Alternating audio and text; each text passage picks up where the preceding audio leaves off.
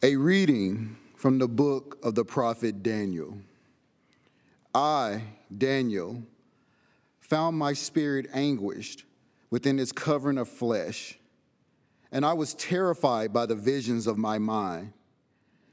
I approached one of those present, and I asked him what all this meant in truth. In answer, he made known to me the meaning of things. These four great beasts stand for four kingdoms, which shall arise on the earth. But the holy ones of the Most High shall receive the kingship, to possess it forever and ever.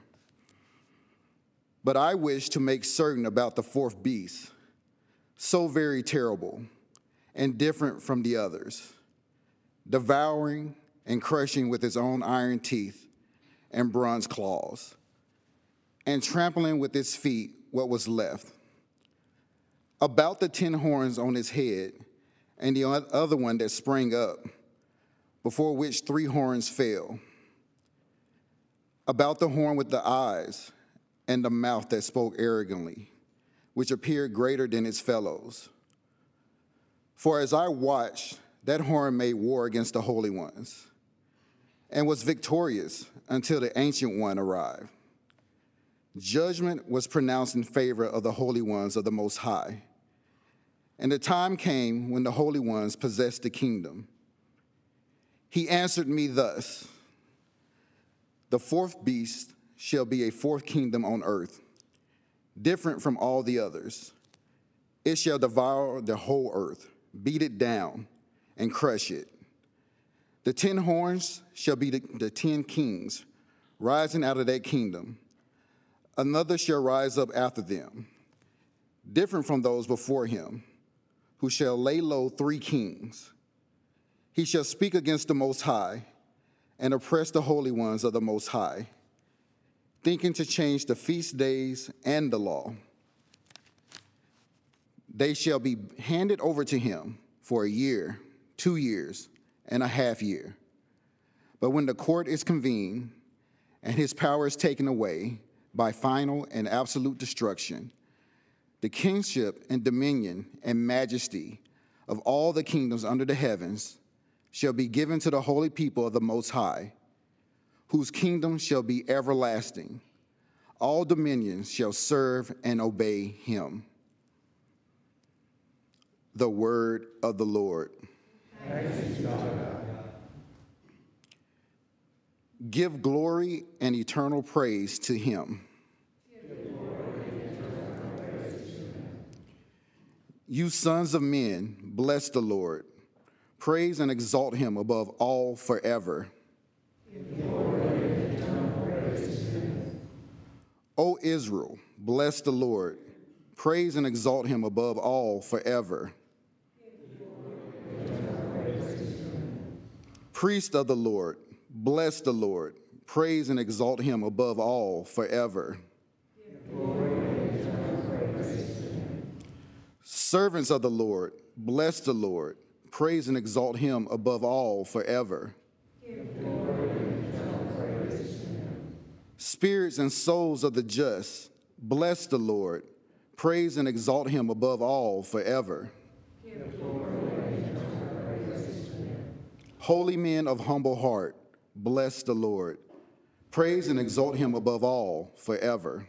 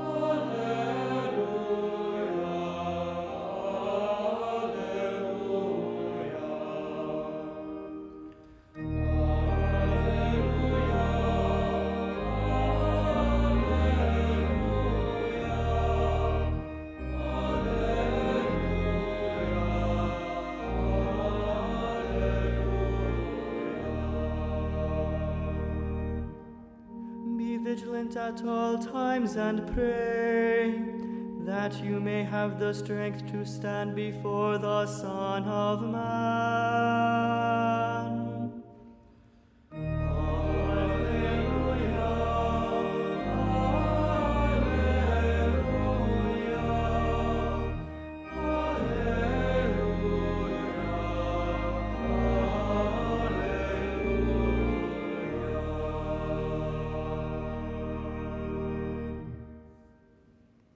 Dominus vobiscum.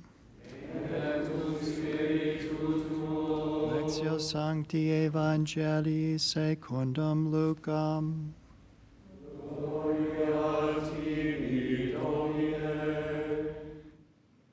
Jesus said to his disciples, "Beware that your hearts do not become drowsy from carousing and drunkenness and the anxieties of daily life, and that day catch you by surprise like a trap. For that day will assault everyone who lives on the face of the earth. Be vigilant at all times, and pray that you have the strength to escape the tribulations that are imminent and to stand before the Son of Man." Verbum Domini.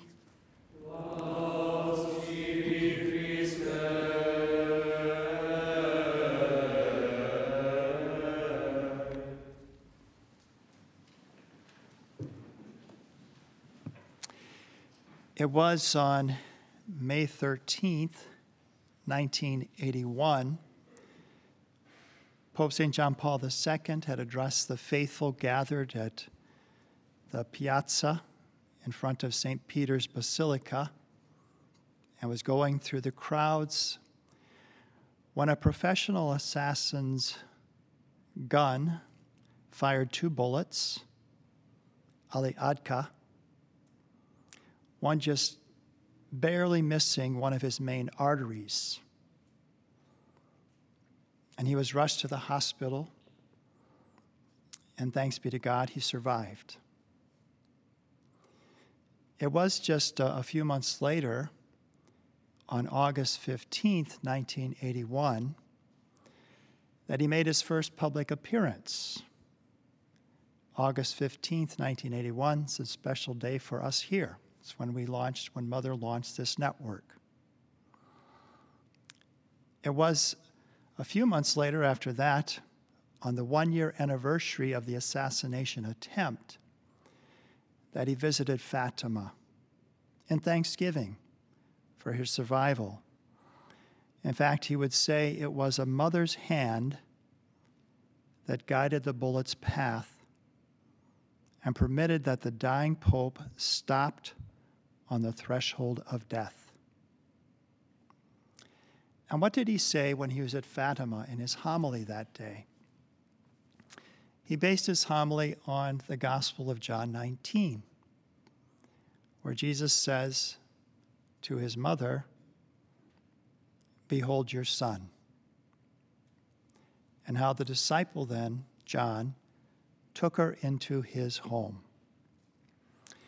And he said, and that she became at that moment our child too. Became her child too. He said, Mother's Maryhood in our regard is manifested in a particular way in the places where she meets us, her dwelling places, places in which a special presence of the mother is felt. And he said this can be something as simple as a little shrine you have in your own home, where you go and maybe you pray the rosary, or roadside shrines, which you see in Europe, that people would set up as devotional places. As they're going along the path, they could stop, they could say a prayer to Our Lady. But he said, however, in certain places, the mother's presence is felt in a particularly vivid way. These places sometimes radiate their light over a great distance and draw people from afar. The radiance may extend over a diocese, a whole nation, or at times over several countries and even continents. These places are the Marian sanctuaries or shrines. But here's what he says. In all these places, that unique testament of the crucified Lord is wonderfully actualized. So Jesus on the cross says to us, as he said to John, "Behold your mother." And that she is told, "Behold your son." In them, man feels that he is entrusted and confided to Mary. He goes there in order to be with her, as with his mother. He opens his heart to her and speaks to her about everything. He takes her to his own home. That is to say, he brings her into all his problems, which at times are difficult, his own problems and those of others, the problems of the family, of societies, of nations, and of the whole of humanity. Something we can do today on this first Saturday, entrusting our hearts to Mary, the problems of all humanity today. And we're going to be praying the first Saturday rosary at the conclusion of this live Mass this morning. So stay with us and pray this rosary, entrusting to Our Lady's heart all of your problems, the problems that humanity faces today, which are many and difficult. But then he speaks about his own reason for coming to Fatima on the one-year anniversary of the assassination attempt. And so I come here today because on this very day last year, in St. Peter's Square in Rome, the attempt on the Pope's life was made. And a mysterious coincidence with the anniversary of the first anniversary of Fatima, which occurred on May 13th, 1917. I seem to recognize in the coincidence of the dates a special call to come to this place. And so today I'm here. I have come in order to thank divine providence in this place which the Mother of God seems to have chosen in a particular way. And then he quotes Lamentations, "Through God's mercy we were spared." I have come especially in order to confess here the glory of God himself. Blessed be the Lord who created the heavens and the earth. It was then, just 2 years later, almost 3 years later, that he visits the prison to visit the man who had tried to assassinate him, Ali Adka. And the first thing that Ali Adka said to him when he visited him, "So why aren't you dead?" And maybe he didn't say it with that kind of, I think it was more like, "So why aren't you dead?" It was more like that. "So why aren't you dead?" Because he was a professional assassin. And so the Pope talked to him about the faith. He talked about him about Fatima, and Ali Adka became anxious because he was afraid this lady of Fatima might come after him. And he was right, but not in the way that he thought. It wasn't for his demise, but rather to reveal her son Jesus to him. And that's what the Pope brought, was, he said, his mercy, the mercy of God. And it seems to have had an effect, because in 2014 he actually visited the Pope's tomb in the Vatican. But this story that I begin with on this first Saturday also illustrates something important about our readings today. There's something greater than the kingdoms of this world. Daniel is terrified by the visions that he has in his mind. And as I mentioned earlier this week, that as we come to the end of the liturgical year, and this is the last day of the liturgical year, we begin Advent with this evening's vigil. On this last day, last week, we've been reading through the book of the prophet Daniel because he's speaking about the last things. And he has this terrifying vision of these horrible kingdoms that are going to bring so much oppression and desolation. But then what happens, he says that they made war on the holy ones. And they were victorious until the Ancient One arrived.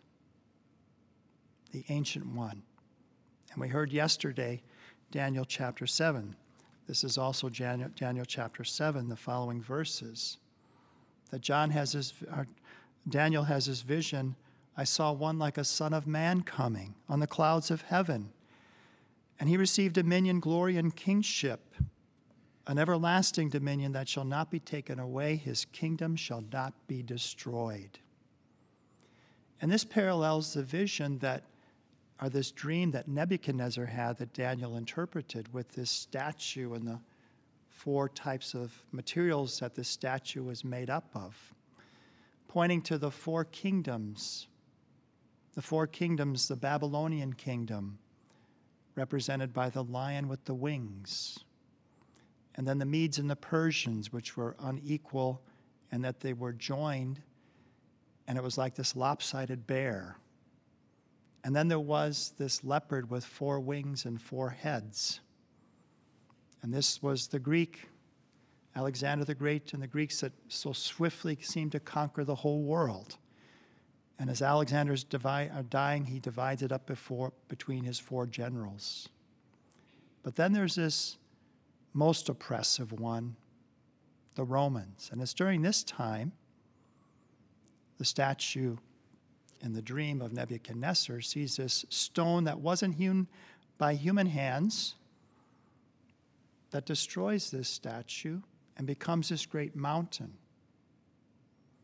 And Daniel in chapter 7, he sees one like a son of man coming on the clouds of heaven. His kingdom is an everlasting kingdom. His dominion is forever.